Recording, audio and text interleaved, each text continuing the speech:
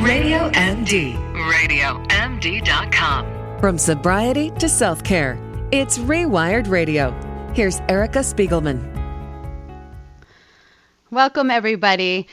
We know that the drug and alcohol, obviously, addiction is very severe and that it's well documented. And there are countless resources devoted to helping people find the right treatment and get on the road to recovery.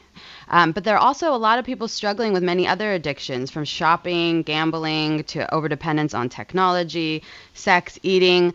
These are known as behavioral, or what we call process addictions. And finding treatment can often seem daunting, if not impossible. But luckily, we have on my guest today, Jeff Smith, and he is well versed in how these addictions affect people's lives and has developed innovative ways to connect people with treatment for all kinds of addictions other than just substance abuse for drugs and alcohol. Jeff, welcome to the show. Thank you so much for being on. Thank you.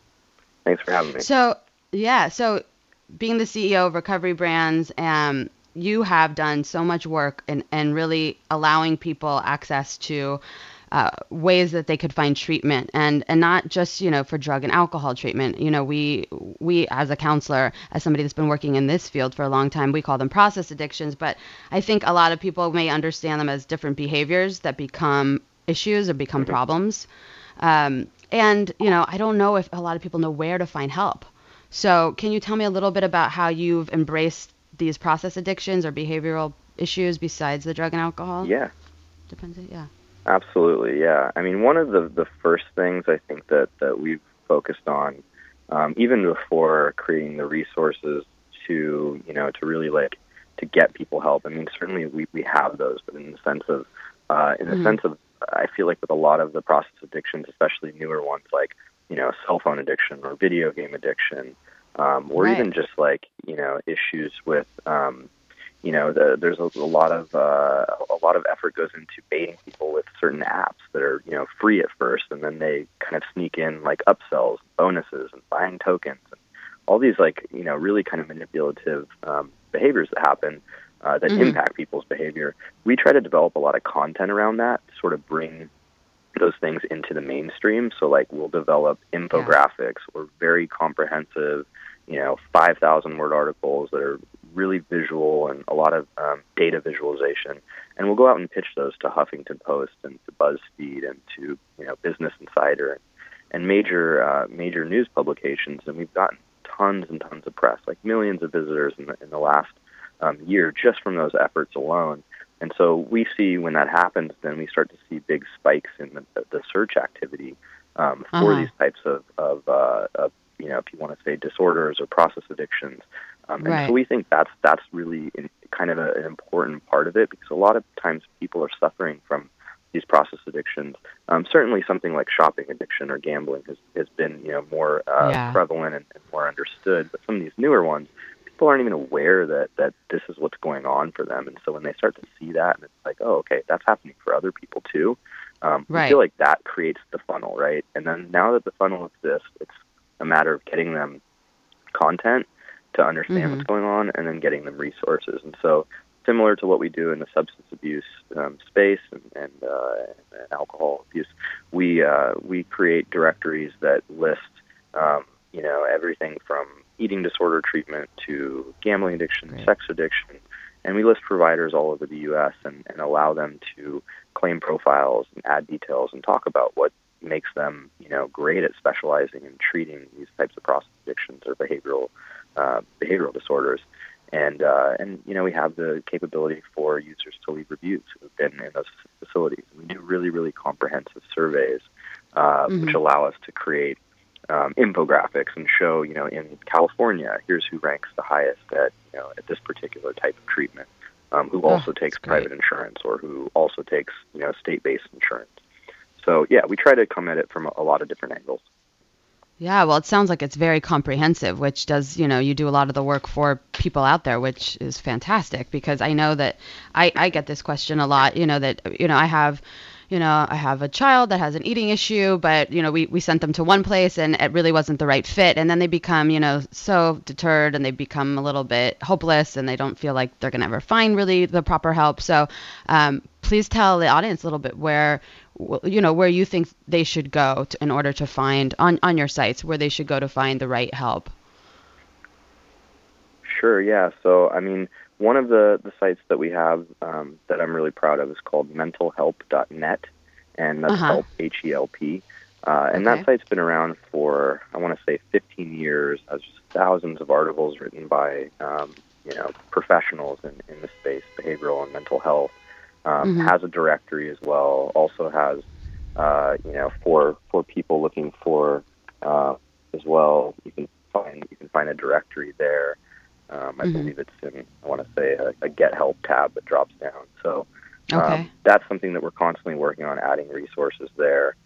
Likewise, recovery.org/forums, everything from, recovery and addiction in the news to health, wellness, and fitness in recovery, inspirational tips. And then, we talk about different mental and behavioral health issues.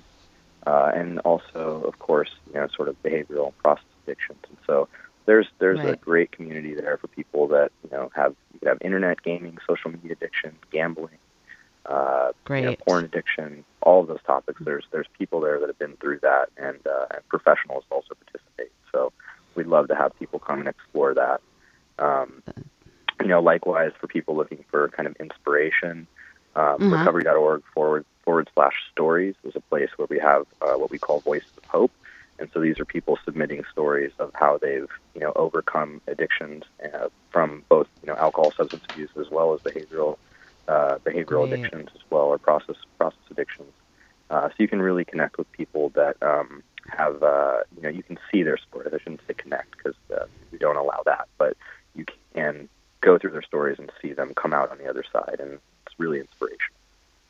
Yeah, and I feel like, it's so important that you're giving people a way to feel like they're not alone and that they could relate to others, because I know some of these addictions could be, very isolating, and it is really hard if you're in a small town.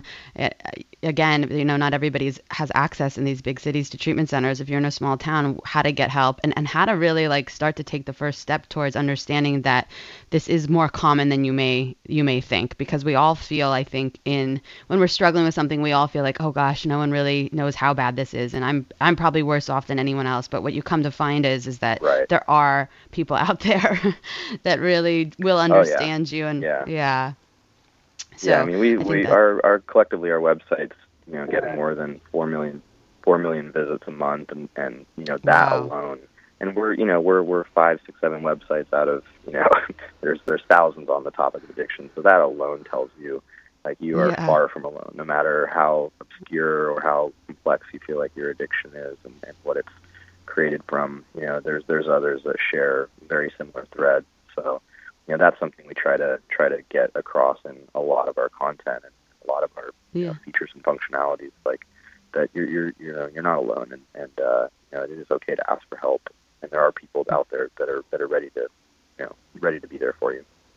Right. And I think that that's just such a great conversation to have, because these there's so many different distractions in this day-to-day living. There's distractions from everything, from dating apps, from you name it, they have it. And so I think people really use these things to kind of check out and become to use them to become unhealthy and not really confront the issues that are going on. So I really love that you create the articles, and people could go on and read about maybe something that's going on in their life, and be able to reach out to people. So do you have one tip for our audience out there, what to do today if they want help? So I think, really it's a matter of, just recognizing that in some way, shape, or form, it takes a little bit of vulnerability. You've got to be able to open up and be willing to connect with people and be seen. And it's so healthy to do that. And I promise, you will feel so brave, and that's how people will see you once you do that and take that step. Thanks, Jeff. I'm sorry, we're going to have to, we'll talk more in the next segment, but thank you so much for being with us. You're listening to Rewired Radio on Radio MD. I'm Erica Spiegelman. Stay well.